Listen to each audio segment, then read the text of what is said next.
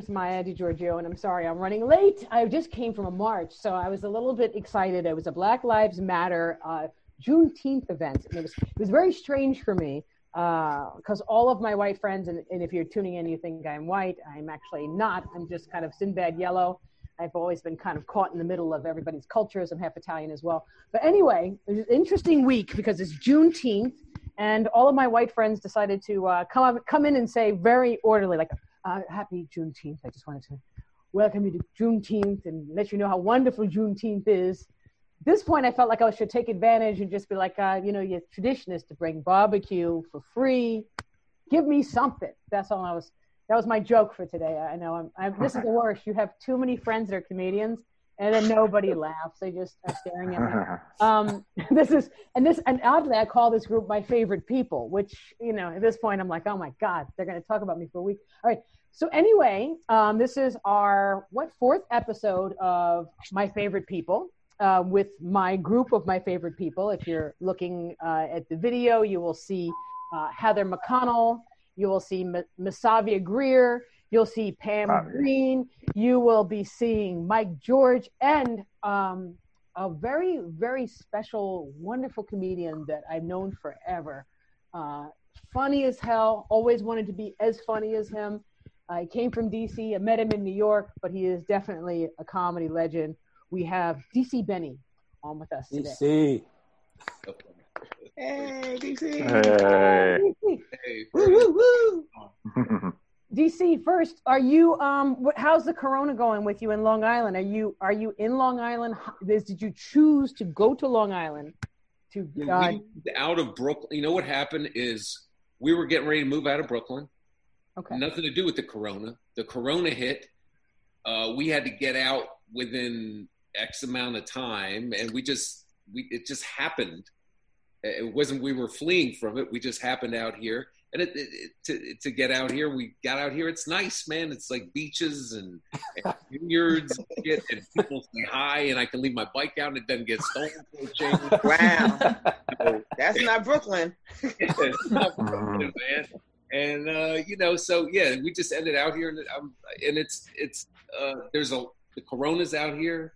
Everybody got the masks, but you have a little space. Yeah. So it's a different, kind of a different deal. And then they got the local little laws that nobody knows what the fuck's going on. So they kind of make it up as they go along. And this is closed, and this is open, and this is open, this is closed, but the space, I'm kind of finding it humorous because the line of what's open or not depends on if you're a Republican or a Democrat. That's what's bizarre to me. It's like, they're Republicans, so you're allowed to go over there, but they're Democrats, so you're not allowed to go, No, we've got off into that now. It's really like that right now. It's crazy, isn't it? Yeah. Mm-hmm. I mean, I find that very strange. Just guys who feel like they don't have to wear a mask, and guys who, oh my God, it's insane. I just, how do you make that funny, guys? Can you anything that's prophetic is easy to be funny. He just made it funny. There you go. Mike's been out doing funny, right? Mike's been out. You've been out a lot more the last week. Me? Yeah, I have. But I'm scared as hell because I'm a Democrat. So I believe it's real. No, I'm kidding. I think that, I've been out more. And it's funny. I was in Newport, which is truly does not. It's like they've just decided that it's over. Like whether it's over or not, for them it's over. So they don't. It never started for them. Yeah, they took out now California's back, but they were like no mask rules. Restaurants were packed. I was out there. I couldn't believe it. I mean, it was like really like they just don't. People are hugging and whatever, and they're just like, yeah. It's not. We're over. We've decided. It's like they have a choice, like there's an ideology behind it. It's not a Mother Nature doing whatever the hell it wants. It's like up to them. So they've declared it was over. But I think now the cases are going up. So it's not. Yeah, I heard. Is that true? LA's the cases are going up. Yeah, big time. Yeah, not as bad as Arizona and Florida apparently, but Florida. I mean, come on, Jesus, they were partying. They never stopped. They never stopped. Yeah. They never stopped. Yeah, absolutely. Like, DC, are you doing any comedy? Have you done any Zoom comedy shows, or is it just it's great hearing Mike talk about it or whatever. I haven't been on stage. The last time was at the Strip, like a late show at the Strip. There was 30 people. I'm like, this COVID stuff is bullshit. Yeah. And that was it. And then everything shut down. I've just done some Zoom stuff, really just Zoom stuff. I haven't been back on stage, and it's weird. You guys all know, it just feels, it's so weird to have that separation and what's it going to be like when you go back and all. I mean, I can't remember anything. I don't know what I had an act. I don't remember it. Yeah. Are you into bringing your own mic places? I mean, listen, I'll do it. I'll figure it out. I've been doing these just like little videos and posting them online. So it feels like I'm doing something, but it's like I'm Rupert Pupkin in the basement with the cardboard cut out. All right. Just do these little videos online to do something. You know what I mean? Right. Yeah. Have you been writing anything though? Turning into Rupert Pumpkin. Trying, but I've been trying. Have you guys been writing a lot? Have you guys, what have you guys been doing performance-wise and stuff? I'm fascinated to know. I've been over, like, Laugh Factory does some live streams. So I've been doing some live stream comedy, which has been really, when you're pushed without an audience, I actually like it a little bit better because you don't have to worry about anybody's attitude in the audience. You can just do what you intended to do. And you don't have your friends judging you. You don't have a fellow comics giving you, calling you a hack. You have people with their arms folded, pissed off. You don't have to worry about if they're going to like it or not like it. So for me, I'm kind of enjoying the freedom.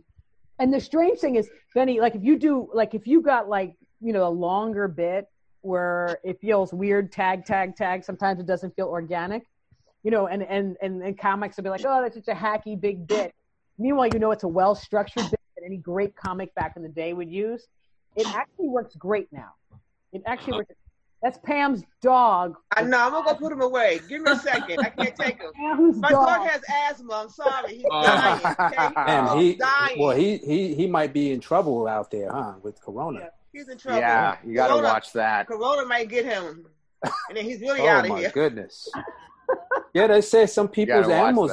There was a cat who had Corona and a tiger. Dog, yeah. There was that's right. There was a tiger. There was a zoo at the zoo. A tiger got Corona. It was That's a real thing. It sounds like I'm making it. Oh, you're at the Bronx Zoo, right? Yeah. Bronx Zoo. Yeah. They were testing the animals and not the people. Exactly. Thank you. Somebody gave it to him. That's what it was. Yeah. Some illicit. 1 second. evening. I gotta go off camera. It's so funny. Speaking of Juneteenth. Mm-hmm. The biggest thing for me, it's never been talked about all these years. Yeah. And just this year, I'm like, okay, because I have my family, they're into politics, and I'm like, you guys are jumping on the bandwagon. First of all, no one was ever talking about this for the past 10 years. So why do I have to put that on my Facebook page? I don't have to put Juneteenth on my face because I'm black. I don't want to be pressured either. I don't want to talk about it. It just, I never knew about it until now. I mean, honestly, I'm ashamed to say.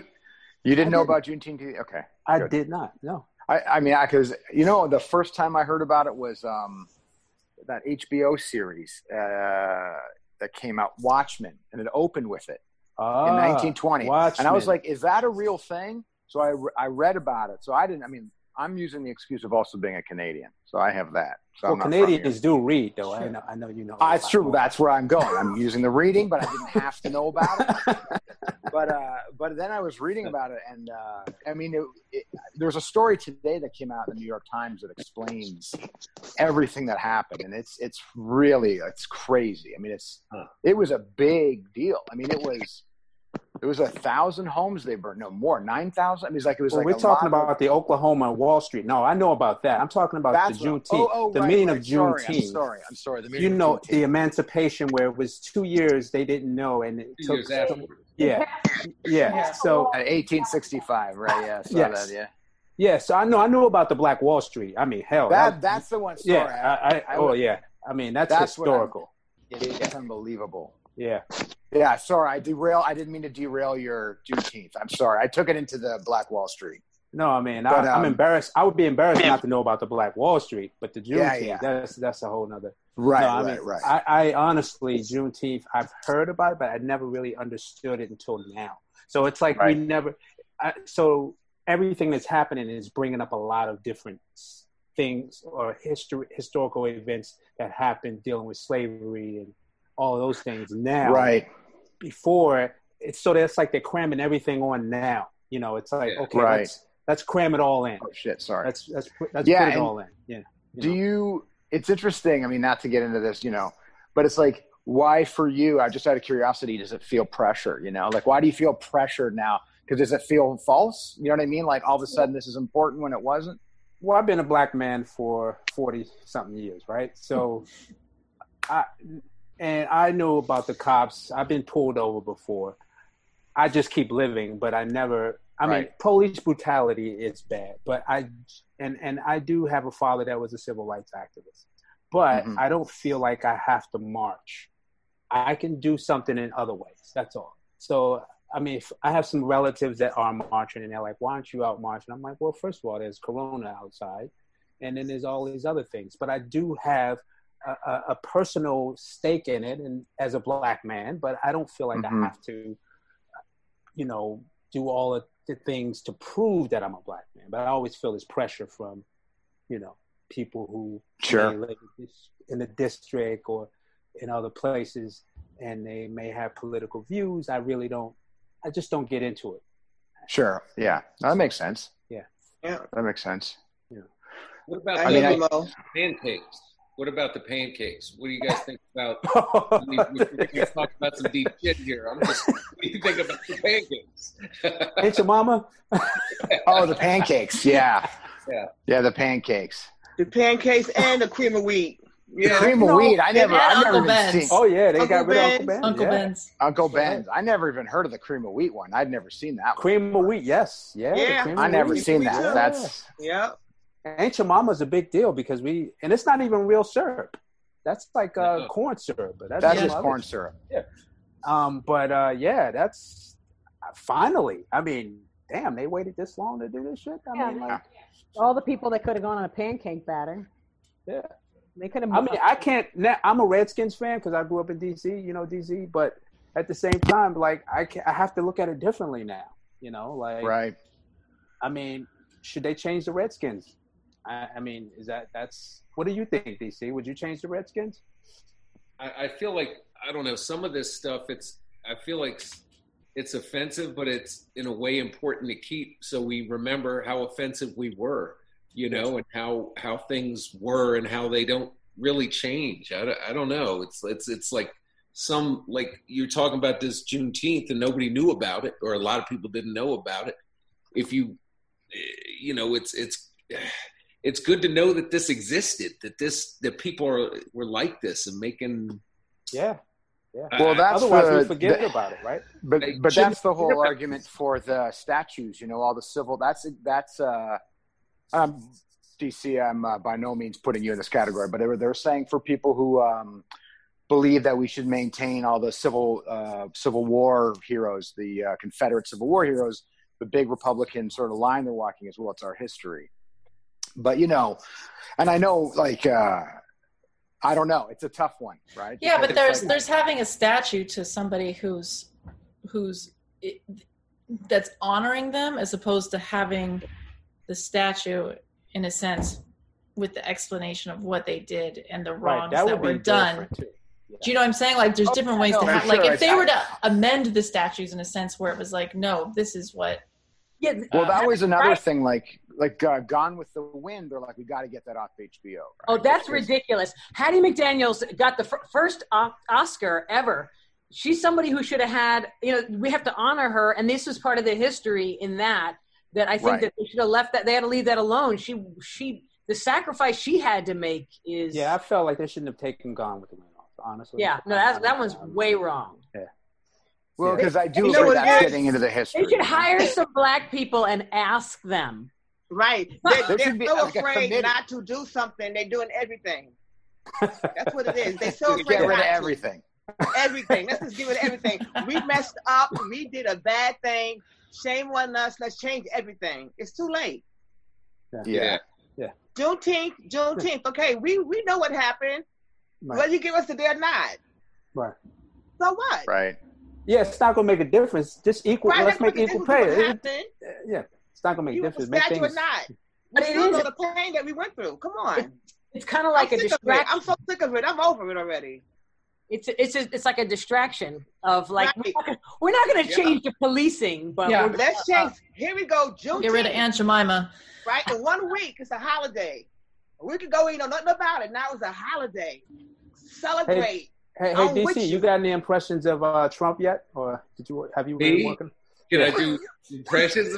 We're talking about this, and then you. No, I'm not. You were always good with. DC said, "Me? Why me?"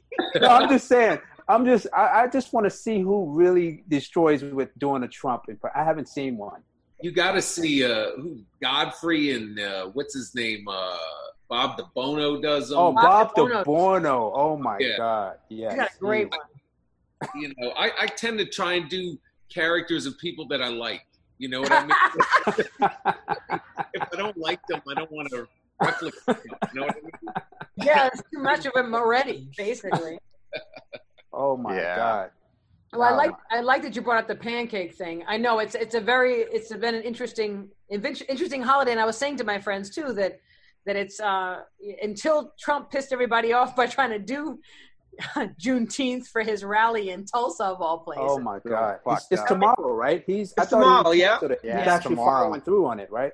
Wow. Yeah. They moved it. He said he did it as a favor though to make Juneteenth large, because now it's the biggest thing ever. Not because he was right in the middle of the Tulsa thing on top of it. To do it in Tulsa. So this guy is, piece of work. Do you guys his base is weakening, like with all this stuff that's going on, like that the youth is kind of rising up a little bit and whatever?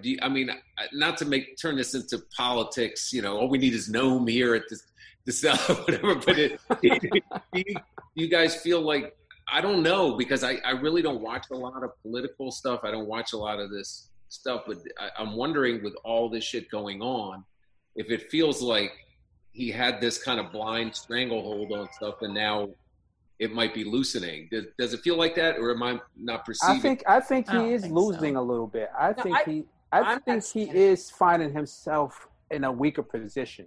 And so he's getting scared. It's like a rat being backed into the corner. But I will say his people are still being they're still his people. Yeah, because I'm noticing that what we had with just online, I just posted about Juneteenth, and somebody said we need that like we need another Secretary's Day, and then somebody else, there's a I saw that. There's a bunch another of Secretary's Day. Yeah, like a Flag Day, like saying it's like a nothing thing. Yeah, that's what one person wrote to me, and then I have another guy that I work for who runs a bunch of shows, and he's just like everything's a lie. This Bolton stuff, another attempted takedown. Like I know racism is made up. The whole thing is made up. Yeah. Someone told me that the George Floyd thing was made up. I hear made up. Yeah, no, it's for real. Someone told me that it was made up, that it was all a conspiracy. So who made the tape? Like Weta? And they're actors, and George Floyd is still alive. Yeah. Wow. I never heard that. Wow. That's fucked up. Just like Tupac's still alive. They sent me a video on it. There's a school of people that think that cop is not a real cop, that it was an act. Whatever. They're part of like the Freemasons, and they're all actors. Oh my God! So is it going to go the trial? They're going to have the fake trial. He's going to go to fake prison. Yeah. And then like the 9/11, they're going to show photos of 9/11 and him like pulling the switch, like he was a part of that. It was all inside. It's like fucking crazy, right? So you guys get material right here. There you go. Boom. Yeah, right. So you have a lot to work with. No, but the thing about it, like, there's a whole thing about liberal conspiracy. Liberals started, which is like there's a team, but like started the coronavirus.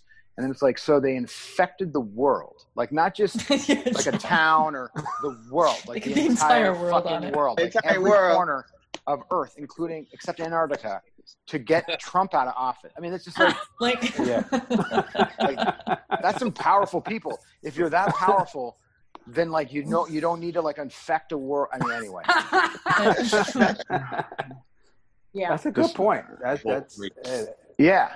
If you're that, but that's the thing. If you're so good that you can fake a George Floyd, like that's, you can somehow do that. You can infect the thing. Like you'd think that people of that caliber could easily do whatever the hell they want, which is include get rid of this guy in 5 seconds. But no, there he is. He's still going, having his special day in Tulsa. Isn't that right around? This is why, like they talked about Black Wall Street. Isn't this tied into also what's like this month right now? Yeah. Yeah. And Tulsa's where it happened. I mean, is that an accident? Is that an accident? It's crazy. I mean, I don't know how. I don't know, man. This guy is the strangest. I mean, it's the weirdest time. I mean, the way I see things, I don't know. It's like in our history. I mean, this guy coming into office, he's really giving everybody a wake up. I think he's actually brought more people together, to be honest with you. I completely agree with you. I think people are more together than ever than before. I agree. Like, what if he did the same? Yeah, and if he did the same thing, but he didn't use Twitter? What if he was subtle? What if he didn't tell you to drink bleach? What if he didn't say crazy shit, but still did the same stuff? He'd be far more dangerous. He's dangerous anyway, but luckily he says stuff that's so stupid that it's something to rally around. Well, that's what I love. I love that he was given when he took over the Corona updates, the CDC updates that we weren't allowed to have because he wanted the stage time. So they just need to let him talk because he was upset with Fauci. Yeah. Oh yeah, Fauci upstaged him. I know. He's getting too much stage time. What is this? There's a pandemic, and this jackhole's taking all my. Every time he talks and he gets off that mic to let someone else talk, watch his arms. He's like a comedian that's like, man, I should have said that. Oh, I could have had that. Like his arms do this. His arms are always moving. You just watch him. Like, why are they giving him so much something else? Like a jealous comic that gets asked you've gone on too long. You ran the light, and he's like, this guy sucks. You remember Malcolm X? He's like, Malcolm's getting too much stage time. God damn. Yeah, and then he sucks. And he's like, that's why he keeps coming in. Someone's like, well, this is very dangerous. And all these people are dying. And then he gets up there like, no, like he's changing the routine. This guy sucks. He's supposed to get up there and he's supposed to say that everything's great and that I'm great. And it's about 3 minutes and no one has said that I'm great. And so he has to jump back on the mic. He's like you ever have who is the hoggiest comedy host that we ever had that just let a comic go, had to run in and God, let me tell you, who used to do so much stage time? God damn, in between each set. And comics would be like, damn, I got to get to my next spot. Come on. Take the list out. It's going to be like biblical. They do 20 minutes in between each act. I'm like, God damn. I got a question. Your bit. You guys, has anybody, black people, have white people, your white friends come up and done just a random check-in that has been like my wife, you guys think black, and she all of a sudden has these white friends checking in are we good? Are we good? We still friends? I have that. I had that. Yeah. Yeah, I have some friends that are saying that I'm not speaking to them, not because they're obnoxious and I'm trying to shake them, but I'm not speaking to them because they're white, and now I'm cutting them off, which is funny because it gets when white people look at me and all of a sudden I've turned super brown to them, and I'm like the priest for white guilt, and then they come over and want to confess something and accuse me of reverse racist. I'm making them uncomfortable because I'm reverse racist. Hey, DC, I didn't know you were, I never knew you were white, DC. I always thought you were a light-skinned black man. Really? I thought DC was a light-skinned black man all this time. I'm sorry. I kept thinking I was Tony Woods, Shorty.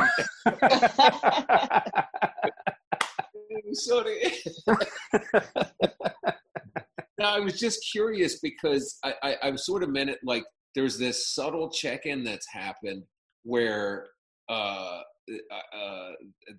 my wife has been telling me about, where her friends call, where she's sort of the pipeline, the sort of intermediary, the in between to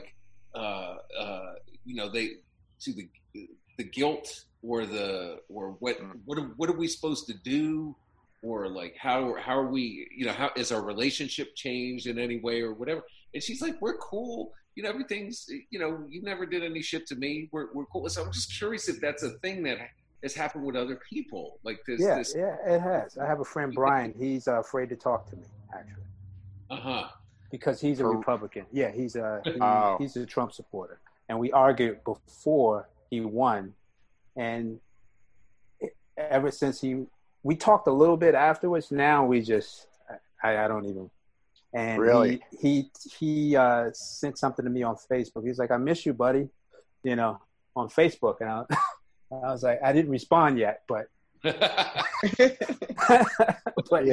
Facebook friendships. It's like, I miss you, buddy. You okay? Everything good? I have my dad's one of my dad's friends.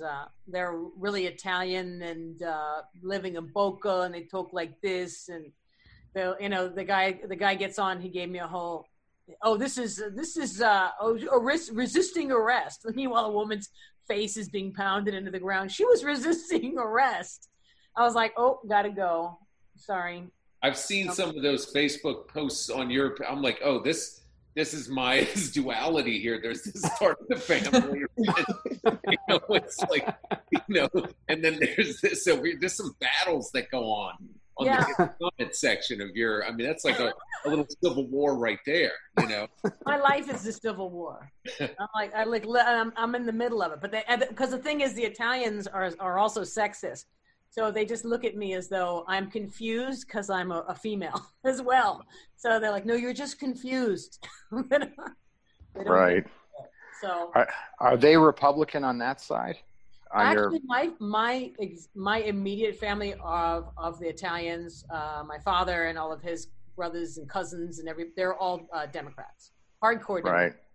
Right. Actually, the black side was Republicans up until the last 20 years. So that was also wow.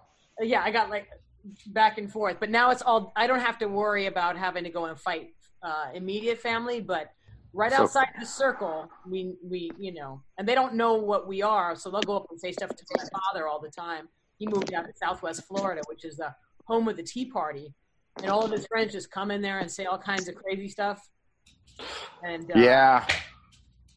And it's so amazing how like just being like Republican or Democrat now, it's like draws a line in the sand.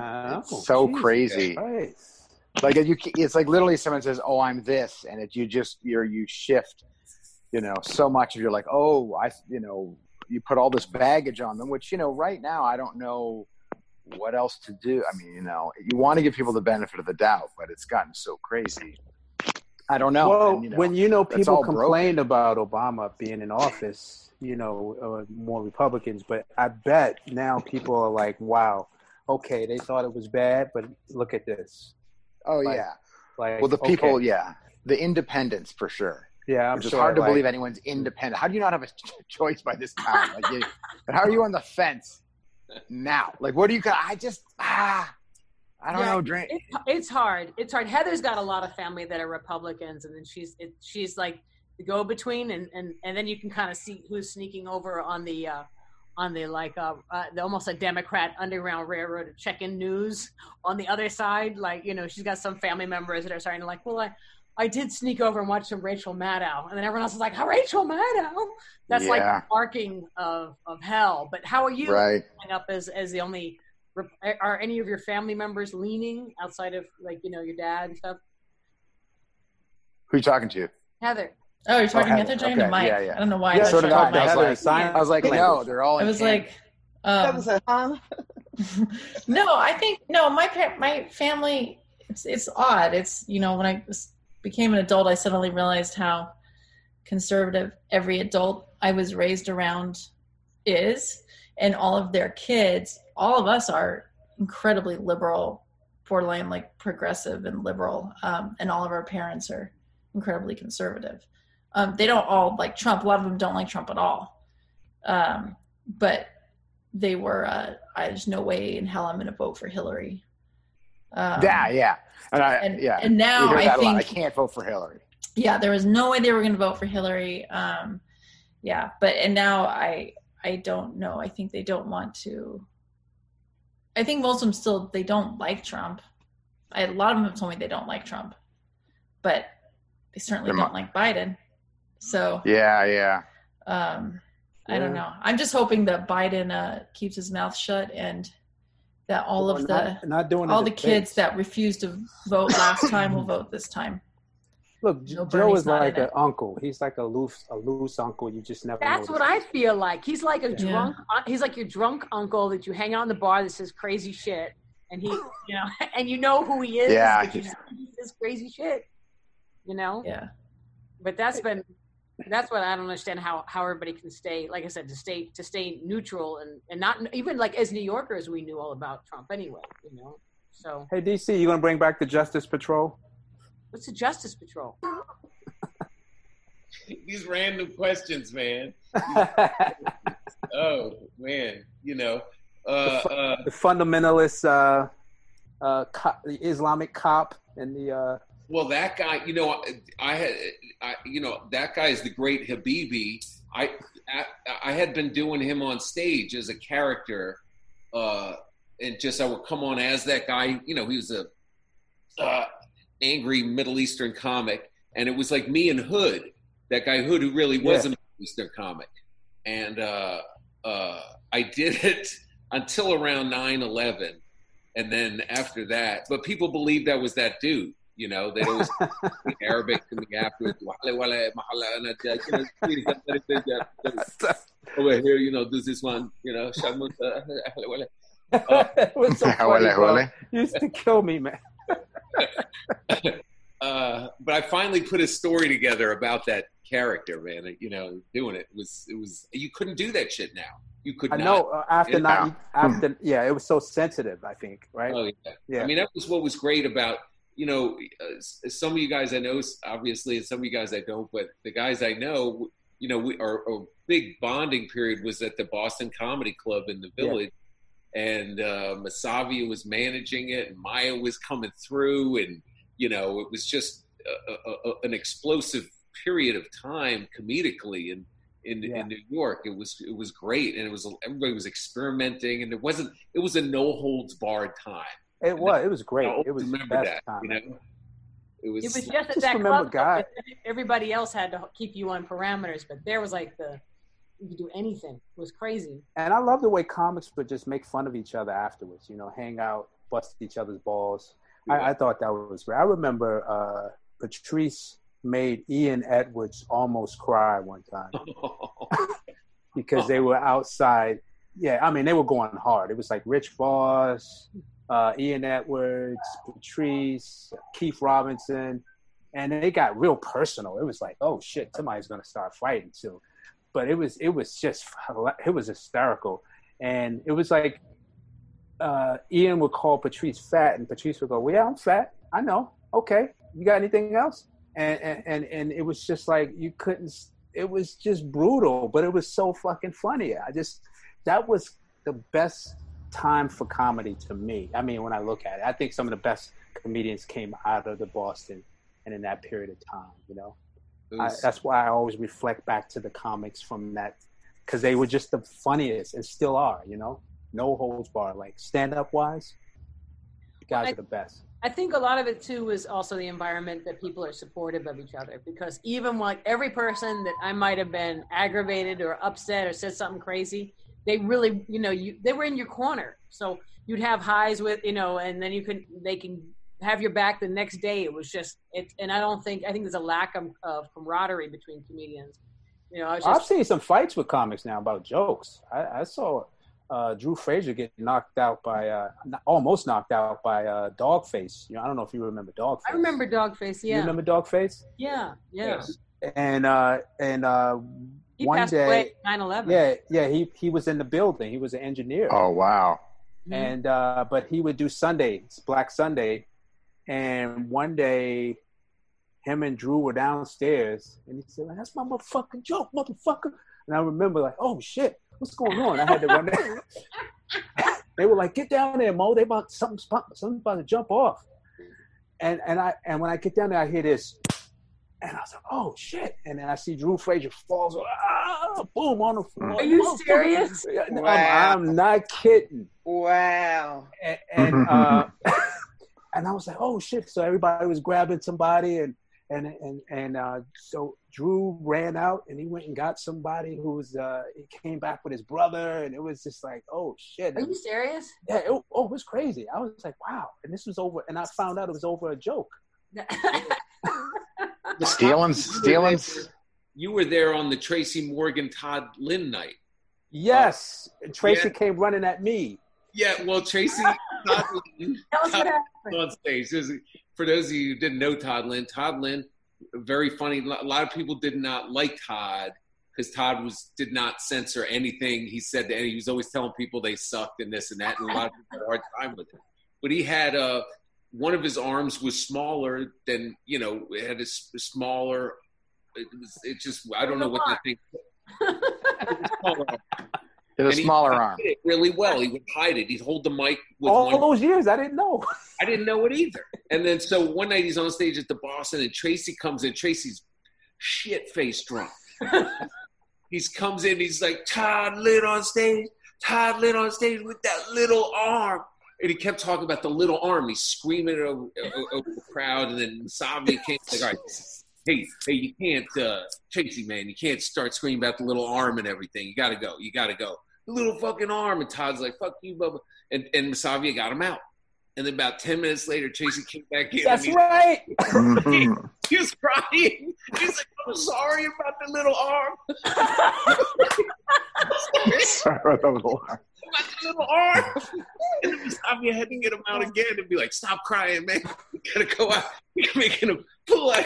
You got to go. I'm sorry about that little arm.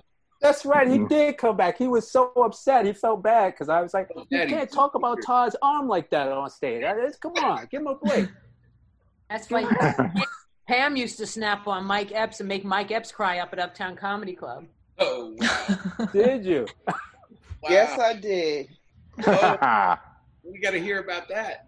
He used to cry all the time. He was a crybaby. He was a big crybaby. Really? Yeah. What happened? You got to tell us about this. You holding out. Come on now. I was new in comedy. I was a street girl, street kid. He was a new kid coming from Indiana, a little church boy, and I let him have it. Pam, what was it? Uptown, they was rough on females. I got up there. They was rough on us. Yeah. Yeah. So I learned how to snap. Of course, of them. Was it in Monterio Ivy that started the Uptown? Monterio Ivy? Was that his name? Brown Brothers. Andre and Kevin started it, but Monterio, he was the host sometimes. Oh, okay. I thought he started it. It was Kevin. It was the Brown Brothers, and then Miss Brown. Yeah, Pam, move your camera up. You can't see your lovely face. Just looking at your boobs. Okay. Oh. So it was the Brown Brothers. I got you. Yeah. Okay. That's how I learned to be funny. And they used to go on air, right? They went on air for a while, right? Yeah, the Uptown Comedy Club show, yeah. Did guys get paid for that? That was Def Jam. Bob Sumner stole the concept. Don't go through the story. Original, and he took it to Russell Andre felt that Russell Simmons came uptown and took his whole story and idea and made Def Comedy Jam and made it so big. Yeah. Wow, I could believe. I could see that totally. Yup, big thing with that. Because they were on TV for a while uptown. Yeah. Right? They used to do all the guys used to do sketches and God, I could see that. And that was way before Def Jam. Remember Rob Magnotti? Yeah. And Flex hosted and Flex. Yeah. Then we had Kerwin the dog. Remember?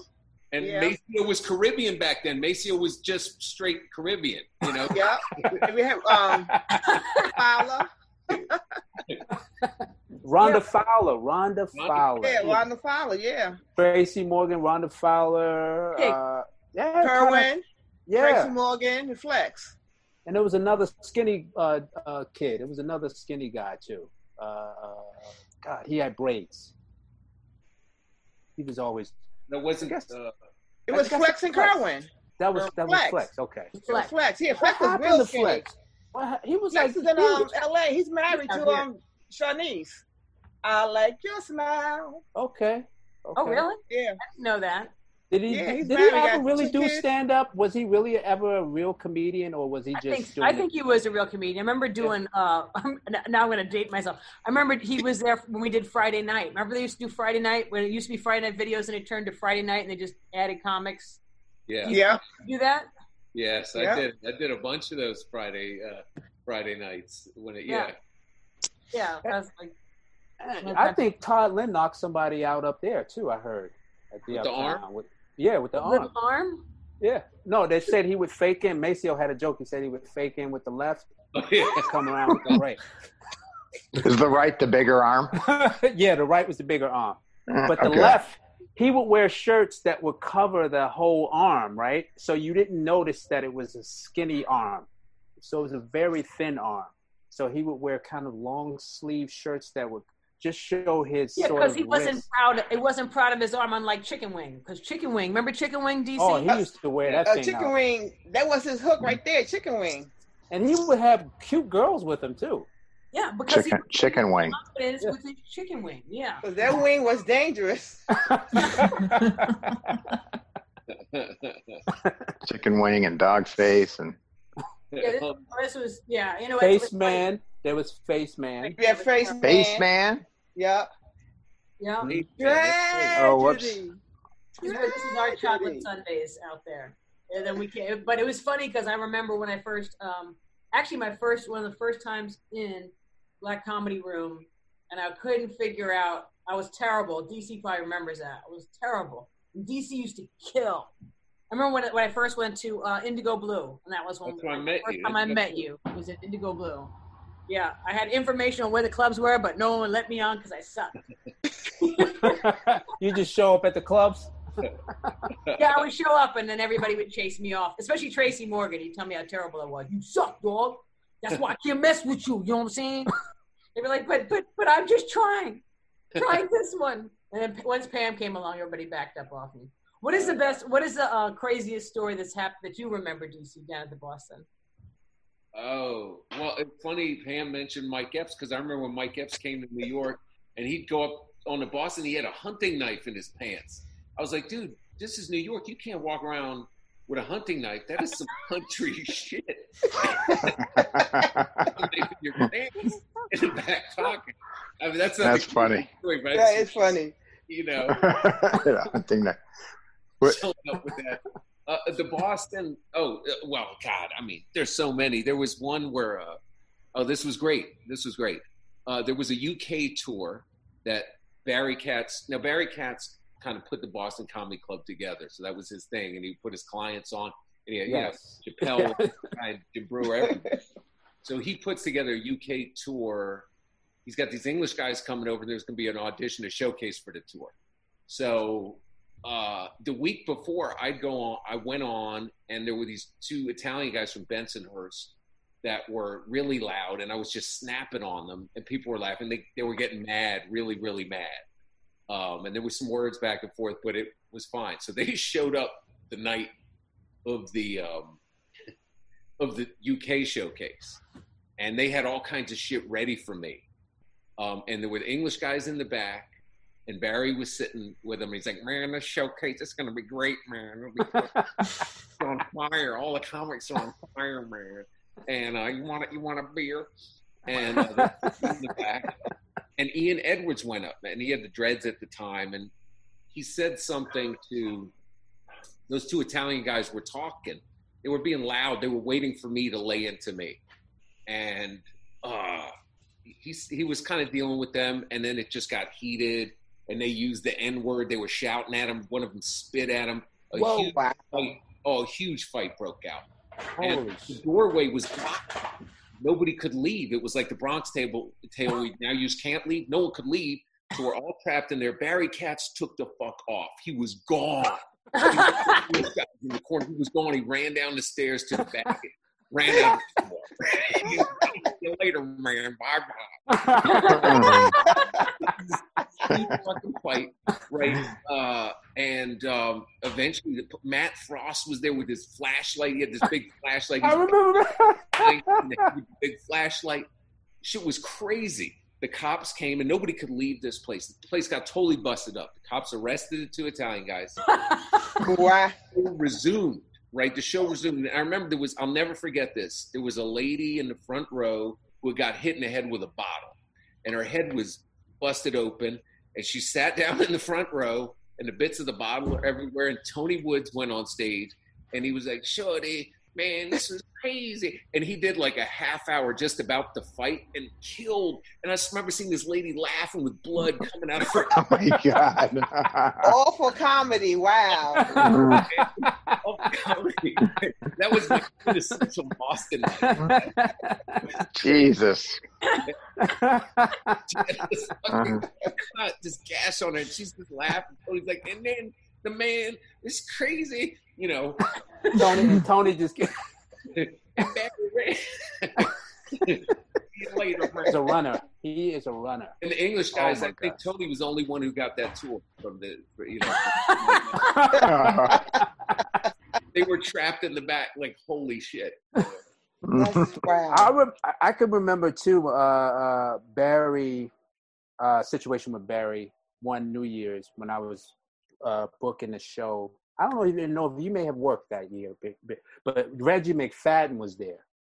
So Reggie McFadden was working, and Barry had promised a certain amount of money, And so he's like, and so the last show ended up being really light, right? And so he was like, "Hey man, we might not be able to pay Reggie. You're gonna have to tell Reggie that we're not gonna. I might have to pay him later. Why don't you go tell him?" And I was like, "Are you fucking kidding me? You Reggie McFadden was a big motherfucker. I don't care how you put it. Yeah. He was an ex-football player. So, and I remember Reggie not being in a good mood with Barry anyway. I remember he was just like, "I can't fucking stand this motherfucker. I'm gonna do this because I need the money." It was like and so I went outside. I was like, "Hey Reggie, can I just talk to you for a minute?" And he was like, "What's up?" And he was looking at me. What's going on? And I said, Barry was told me to tell you, boom, boom, boom, that." And he was like, "What? No. The fuck you talking about?" He said, "Where's Barry at? Let me talk to this man." You know what? We went inside. Barry was gone. He's gone. He's a runner. Gone. So I gave Barry the money, and I didn't have the money to pay Reggie because Barry took the money, and he was gone. So Reggie was looking at me like, "I want my motherfucking money. I'm going to fuck somebody up. What did I see, Barry? I'm going to fuck." And I was like, "Oh, my God." And Reggie's a big dude. Have you? He will hit you. He will fuck because he was pissed. He was like, "What the fuck?" And I'm like, "I'm not on Barry's team. I just work at the Boston. I got nothing to do with this." And I just remember that. I was like, "Damn, this dude is fucking horrible. He will leave. He will never have your back. He will fucking leave you hanging. He will leave you fucking hanging." Jesus. I talked to him recently. He told me, "No one's going to work with you, Maya. You need to quit. It's done for. Just stop." Did he really?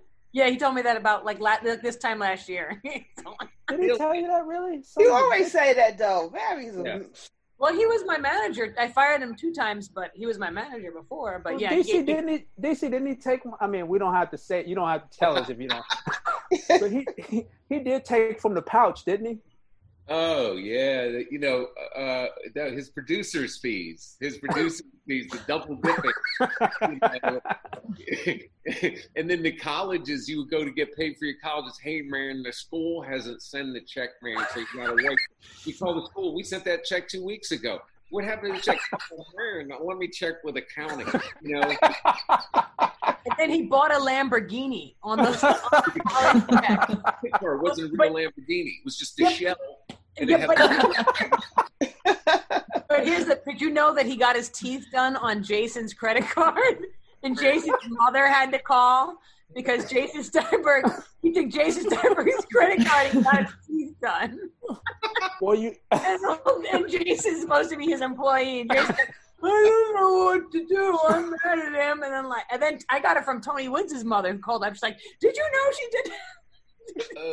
Well, I tell you what, though, I heard the biggest story that Tracy got Barry back when he got all his teeth fixed and then quit, like whatever he took whatever he had all something. It was a story like that. I think Maureen. I don't know because I was working with Barry at that time in the office, and I remember Tracy did something where he didn't re-sign with Barry. He was like, "Fuck you, I'm out." But I can't remember. Was that the SNL time? Yeah. I had to do an SNL audition, and I had just left the management company, so I was at the comic strip, and everybody was there. I mean, from Bernie Brillstein to like everybody was there, and I'm about to go. Every time I go to do a joke, Barry's girlfriend. Remember Barry's girlfriend Jessica that would show up places in the red, white, and bikini. The blonde? Yeah. Yes. She's the blonde, and she'd always just show up in places with like a random bikini in New York at the club at night. So she shows up, and he's like, "Incredible, man! What am I gonna do? Look at her in the bikini." So she sat, and like, I'm doing this SNL audition. I'm nervous as hell, and every time I open my mouth to do a joke, she would scream, "Wow, Maya!" And I'm like trying to go into my bits every single bit. I finally got the bit off at the end before anyone could laugh.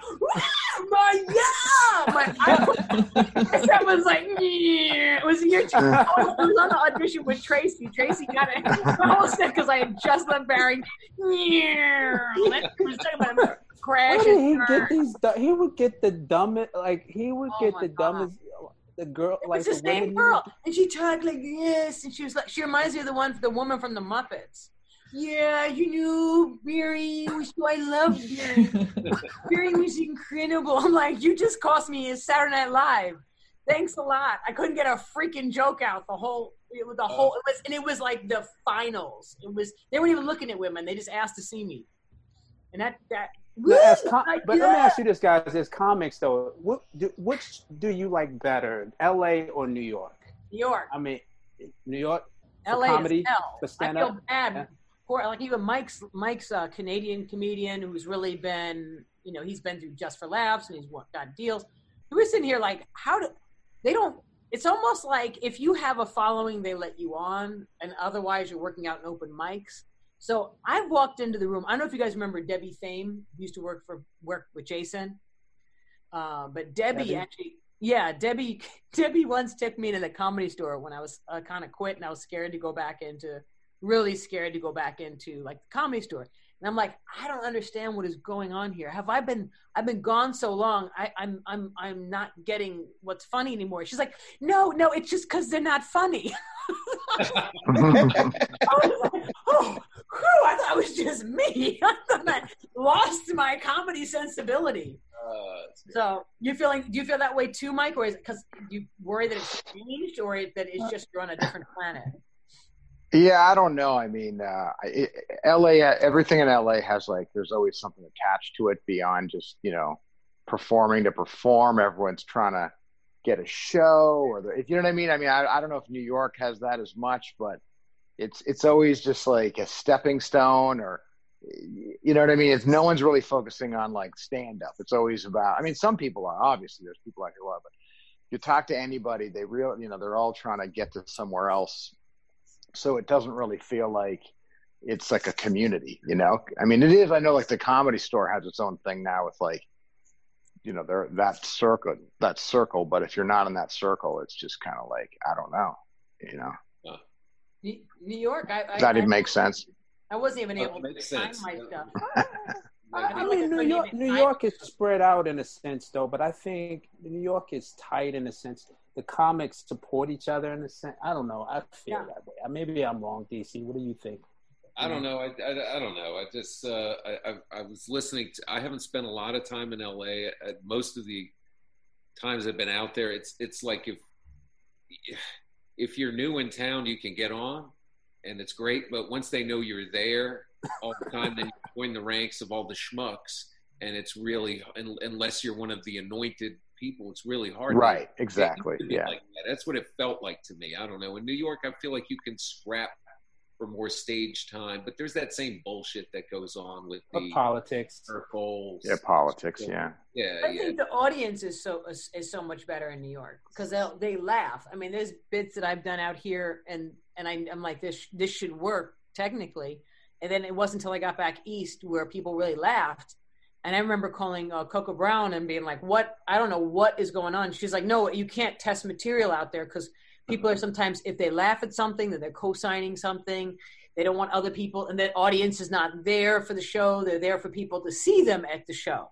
It's like all these different elements where it's really hard to just connect. And I remember even Leslie, when she was out here before she did her special, and she walked into the Comedy Store. She was like, "What the hell is going on in here?" And it's just like, you just have to ignore it and just do what you do, because it's just, you're not going to get the same, cadence you can get off of constant reaction, and also people not being scared to laugh at stuff.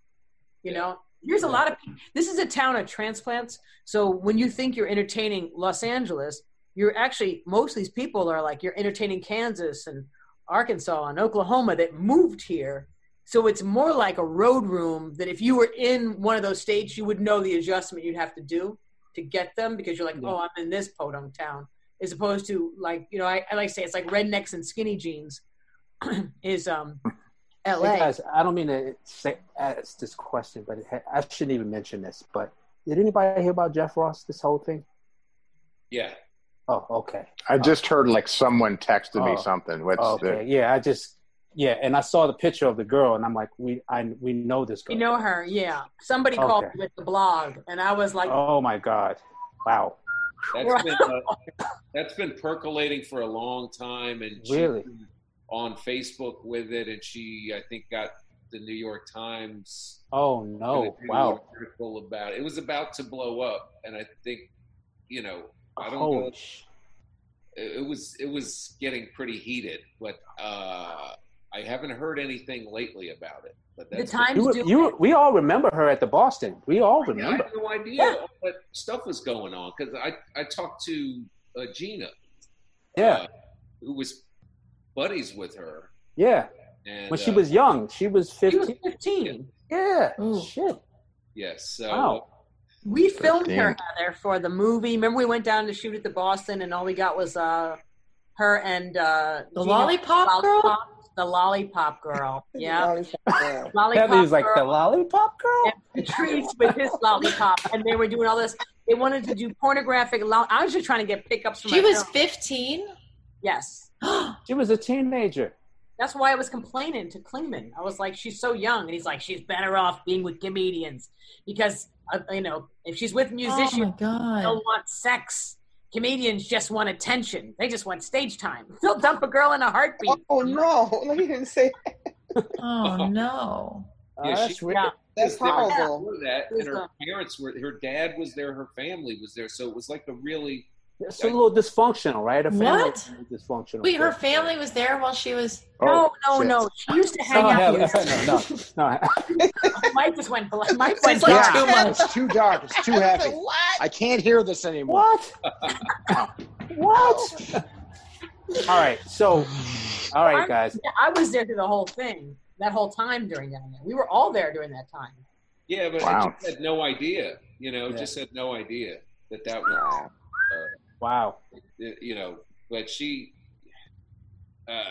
put it all out there on yeah, I saw PJ actually sent me this, and he's like, "Did you hear?" I was like, "He's the last one who should be spreading gossip." No, but but I was like, "Oh my God, I had no idea." I'm really oblivious to this because I just found that out today. But when I saw the picture of her, I was like, "Oh my gosh, she used to be at the Boston all the time." All the time.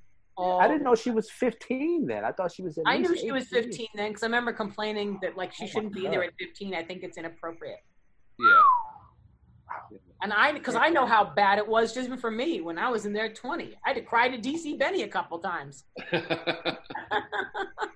All right, guys, we're gonna put the clamp up, but I want to hear something inspirational from each and every one of you before we starting with you, Maya. No, we got to go to Heather because she's quiet. No, why am I always the first one? Oh, you're the quietest. That's why. You know what? Because I'm not a comedian. She made my comedy movie. I'm not a comedian either, Heather. She made the comedy movie with me, and she was the only one who had to watch all 500 hours of footage So she thinks none of us are funny, and she kind of hates them. She needs therapy now. Okay, yeah. Mo, it's our turn to give her therapy. Okay, all right, so Mike, you're first. All right, Mike, you first. You go first, Mike. You. Oh man, I literally was just thinking how lucky I am that I'm not first. I was like, I'll see what everybody else says, and I'll feed off that. Something inspirational. Is that what you were saying? I feel like I'm gonna have to make a list of these now to I know. Every time you do this, every time we do this, you always have to remember I asked this question. I know you're gonna ask something inspirational. I can do it. You want me to go then? Yeah, you go, Maya. Honestly, because if I had something good, I would say. But now that I'll be ready. I'll be ready. I promise. Okay. Next time. You can do first. Okay. What's inspirational to me, and this whole idea, I don't like the idea of podcasts and cutting people down and getting into a bunch of stuff, and so people have been pushing me to do that for a while. But it's just been to sign on and see like old friends like DC Benny and Mustafa and Pam and my new survival team, which is Heather's always been on the survival team, but Mike being part of, like, I really just feel inspired because there's so much divisiveness in our business that I've really had people at every step of the way that have been like just true, amazing, good people. And that to me is like inspiring me to just want to keep doing what we do, because we take more hits than we get, blessings sometimes in this. So I just am really that just brings me joy, and inspiration. Yeah, that's nice. Very nice. Thank you, Mike. I'll go next. Okay, thank you. I'm working very hard on forgiveness.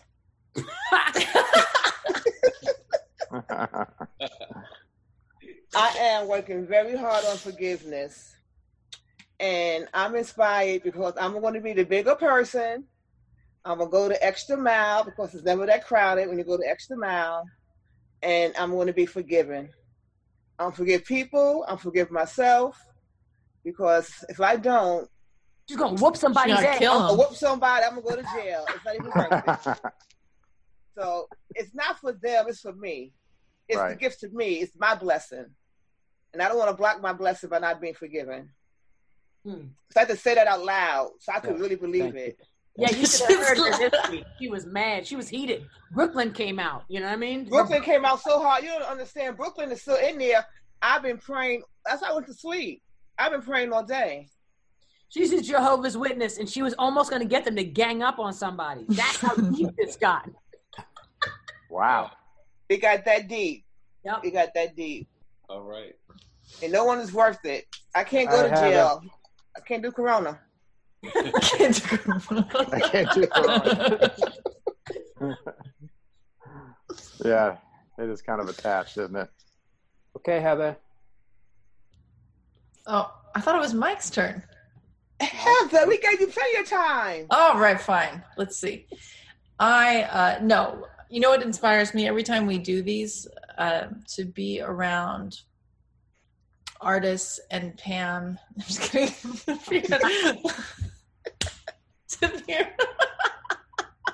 I said Pam.